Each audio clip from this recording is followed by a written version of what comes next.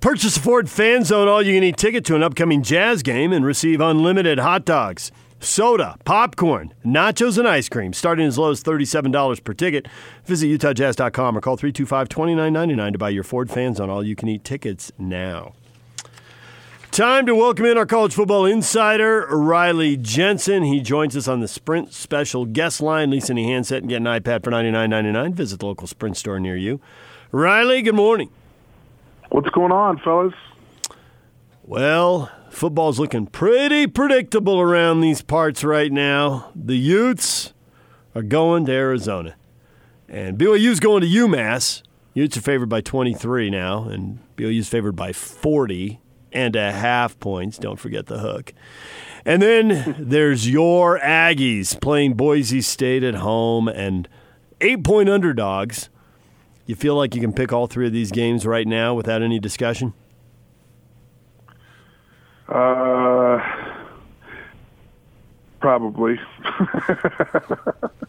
I think you probably could. I'm worried about what's going on with Jordan Love and the quarterback situation, and I'm worried about just the fact that the Wyoming win was big, but it still didn't feel like it was great offense. Didn't feel like it was something that Utah State has kind of fixed the problems and that they're ready to move forward and be the team that we thought they were going to be this year. And so I think you could probably predict all three games fairly easily this weekend. So I was told, Riley, you gave a hell of a talk in church a couple of weeks ago. That's what you were told? Yeah.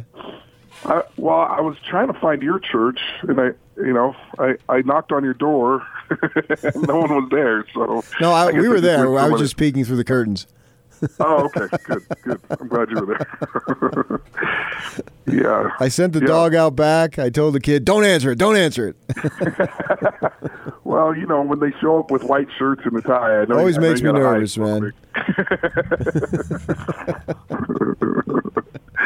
Hey, can I just mention something that I really found I was watching Tyler Huntley play in the game on Saturday night, and there was just something that really hit me that I thought was something that might be interesting to share, and that is he's obviously passing at a really, really high level, but there was one particular play in this game that I thought was just a really it was revealing as to how much he's matured as a quarterback. And I think it was a 3rd down and 10 or a 3rd and 11 play. He was near his own goal line. He dropped back to pass. There's nothing open downfield.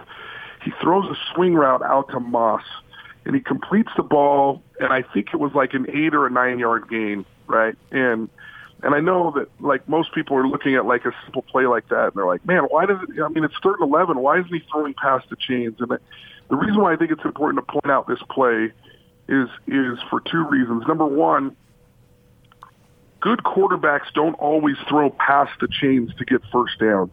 They understand that forcing the football can sometimes cause problems as far as turnovers and all those kind of things. But I think there's a little bit of a psychological edge here that I think takes place that people don't think about. When you throw the ball on a swing route to Moss outside and it's your best player, it's really your best player offensively, not only do you get a completion, he gets a few yards, he got a couple of extra yards for you, but there's a different mindset for offensive linemen when they feel like there was a completion on 3rd down. When an offensive lineman is blocking and he's doing everything he can to protect a quarterback, there's just a mindset and a feel that's a little bit different when you get a completion and it's just a little bit short of the sticks because they feel like, oh, well, we did our job and he was able to get the pass off and we're doing our job and it's just a matter of time till we break through, right?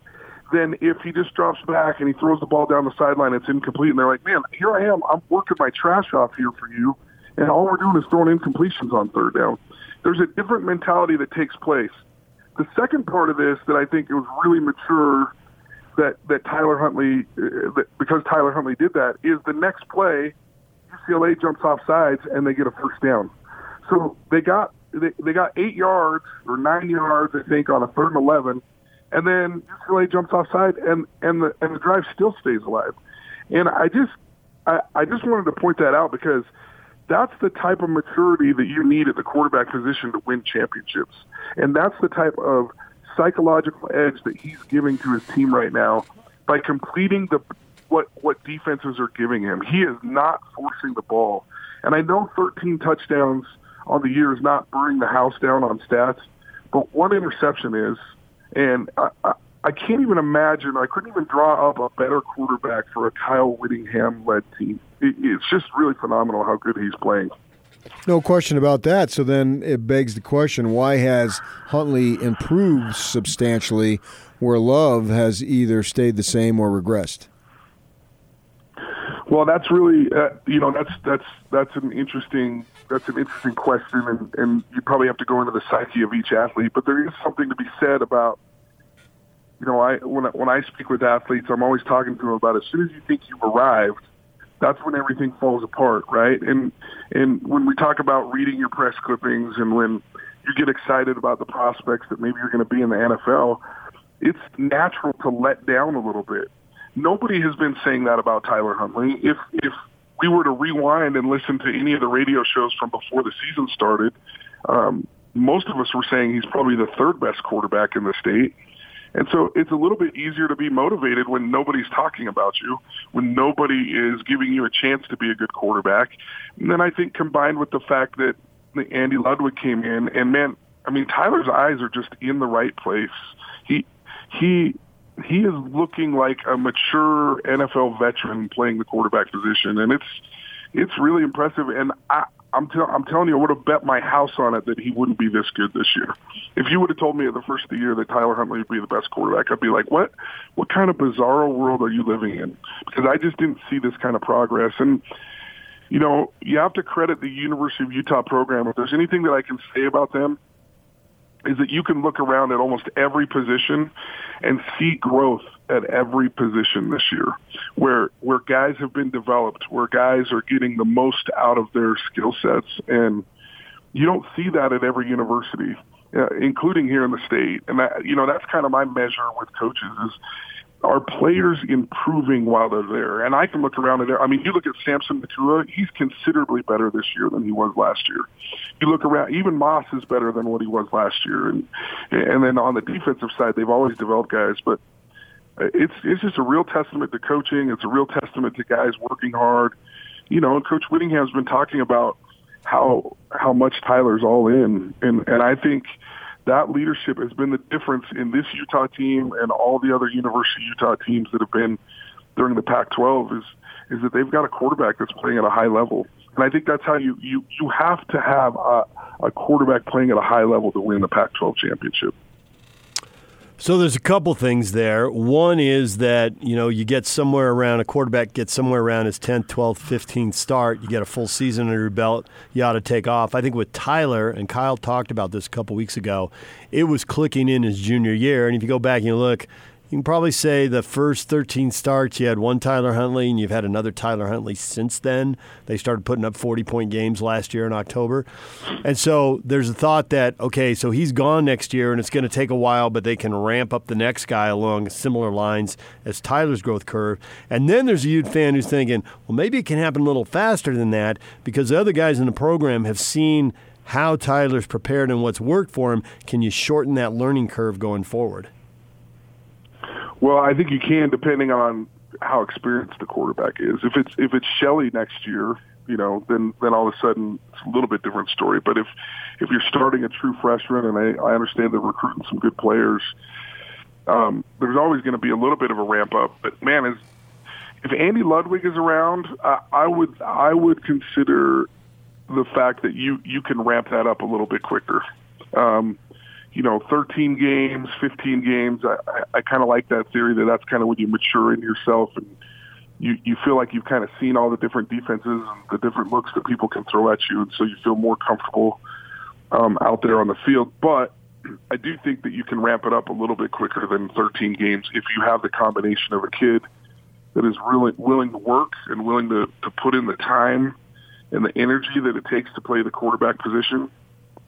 And then the other combination is Andy Ludwig. But look, as good and as prepared some of these young quarterbacks are, the difference between a really, really solid and good quarterback at the next level and an average quarterback is the amount of time that he watches film, the amount of time that he spends with his coach.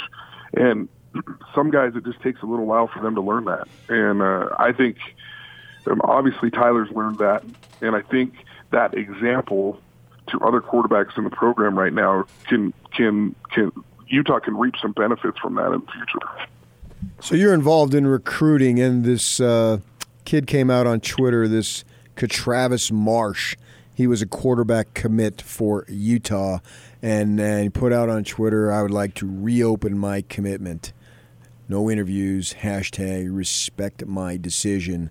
So we're pretty late in the game as far as going forward for the signing date. You know, they have two, one coming up next month and then the one in February. And a lot of these kids and people who are involved, like Kyle Whittingham, believe that the first signing period will overtake the second. I think we already saw a little bit of that last year. The February signing date, which used to be a big deal, was not nearly as big, and so that's a trend. So my thought is for you, how much more difficult is it now for the Utes to go out and get a quarterback when a kid towards the end of November who has been committed for a while decides that he doesn't want to be committed anymore? Well, normally in the past, I think it would be hard to get a quarterback, this late in the game. But right now, there's always guys that they're keeping warm that they kind of like. And the pecking order right now is a little bit different than what it's been for Utah. I mean, this is a team that, for what it looks like right now, they're going to the Pac-12 championship game, and they have as good a chance to win it as anybody and go to the playoffs. And so now, if you're talking about a big-time recruit that's already committed somewhere else and you come knocking on their door and they're looking at their mid to lower-level Pac-12 team or a Mountain West Conference team that they're committed to, they might be going, well, let's sit down and go to lunch. I might be interested in this. And I think because Tyler Huntley has played so well, because this team is really becoming, it's interesting because they're such a hard running team and they've really established that that's their mindset and that that's their personality. But the passes this year have been surgical. I mean, there's plenty of highlights to show of Tyler Huntley making big time throws. I mean, just last game, like one of the throws that he made where he throws it to his tight end over a linebacker and in between a safety, and it's, a touchdown pass. And then later in the game, it's the exact same throw, and it's a 25-yard gain. I mean, there's all kinds of highlights that give you that good feeling as a quarterback. Like, yeah, maybe I won't throw as much, but I'm going to get a ton of big highlights. Because every game there's highlights of Tyler Huntley, whether he throws for 150 or 350. So I think normally it might have been a little bit hard for them to go out and find someone this late in the game. I don't think that's true this year. I think they'll find someone, and I think they'll find someone they're really happy with. Plus, you got all that transfer portal stuff too. That's and that's one thing that I'm really interested in. I'm interested in seeing how that all develops. I think this early signing date, and I think the transfer portal is going to change the landscape of college football going forward over the next 5 years as coaches figure out what it means, how it can work for them, how they can use it to their advantage, and how it can be a disadvantage. And so, they're all learning on the fly here. And I think there's going to be some guy that figures it out, and they're going to be like, oh, we need to replicate that.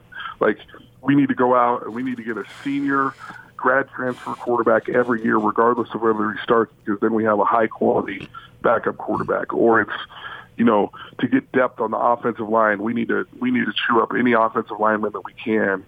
And I guarantee you they're looking at it, and they got somebody trying to figure out the metrics of it and how many they can sign and what is advantageous to them. And so I'm personally watching that very closely because the portal's just going to get bigger and bigger. And depending, I had one Division I coach talk to me, I guess it wasn't last year, but 2 years ago at the All-Poly camp. And there was a particular player from in-state that had signed at USC, and he was a big-time player, and the kid came running up to him. And it was the head coach for one of the local schools, and he was like, hey, man, how's it going? And they're talking, and they're chewing the fat, and everything's, like, really good. And I'm like, man. I go, that kid really likes you. And he goes, yeah, you never know. And I go, what do you mean by that? And he goes, you never know if it's going to work out at USC. I'm still recruiting the kid. You know what I mean? Yeah. And he didn't say anything about like, hey, you need to come to our school, or you need to do this, or you need to do that. He was just asking him how he was doing. Are you enjoying it?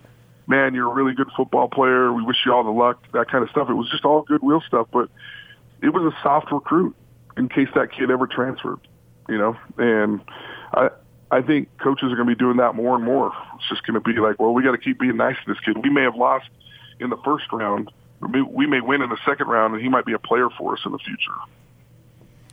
Riley, as always, we appreciate it. Thanks for a few minutes. Hey, we'll see you guys soon. You guys are so good at what you do. Thanks for having me on. Riley Jensen, join us here on 97.5 and 1280 The Zone.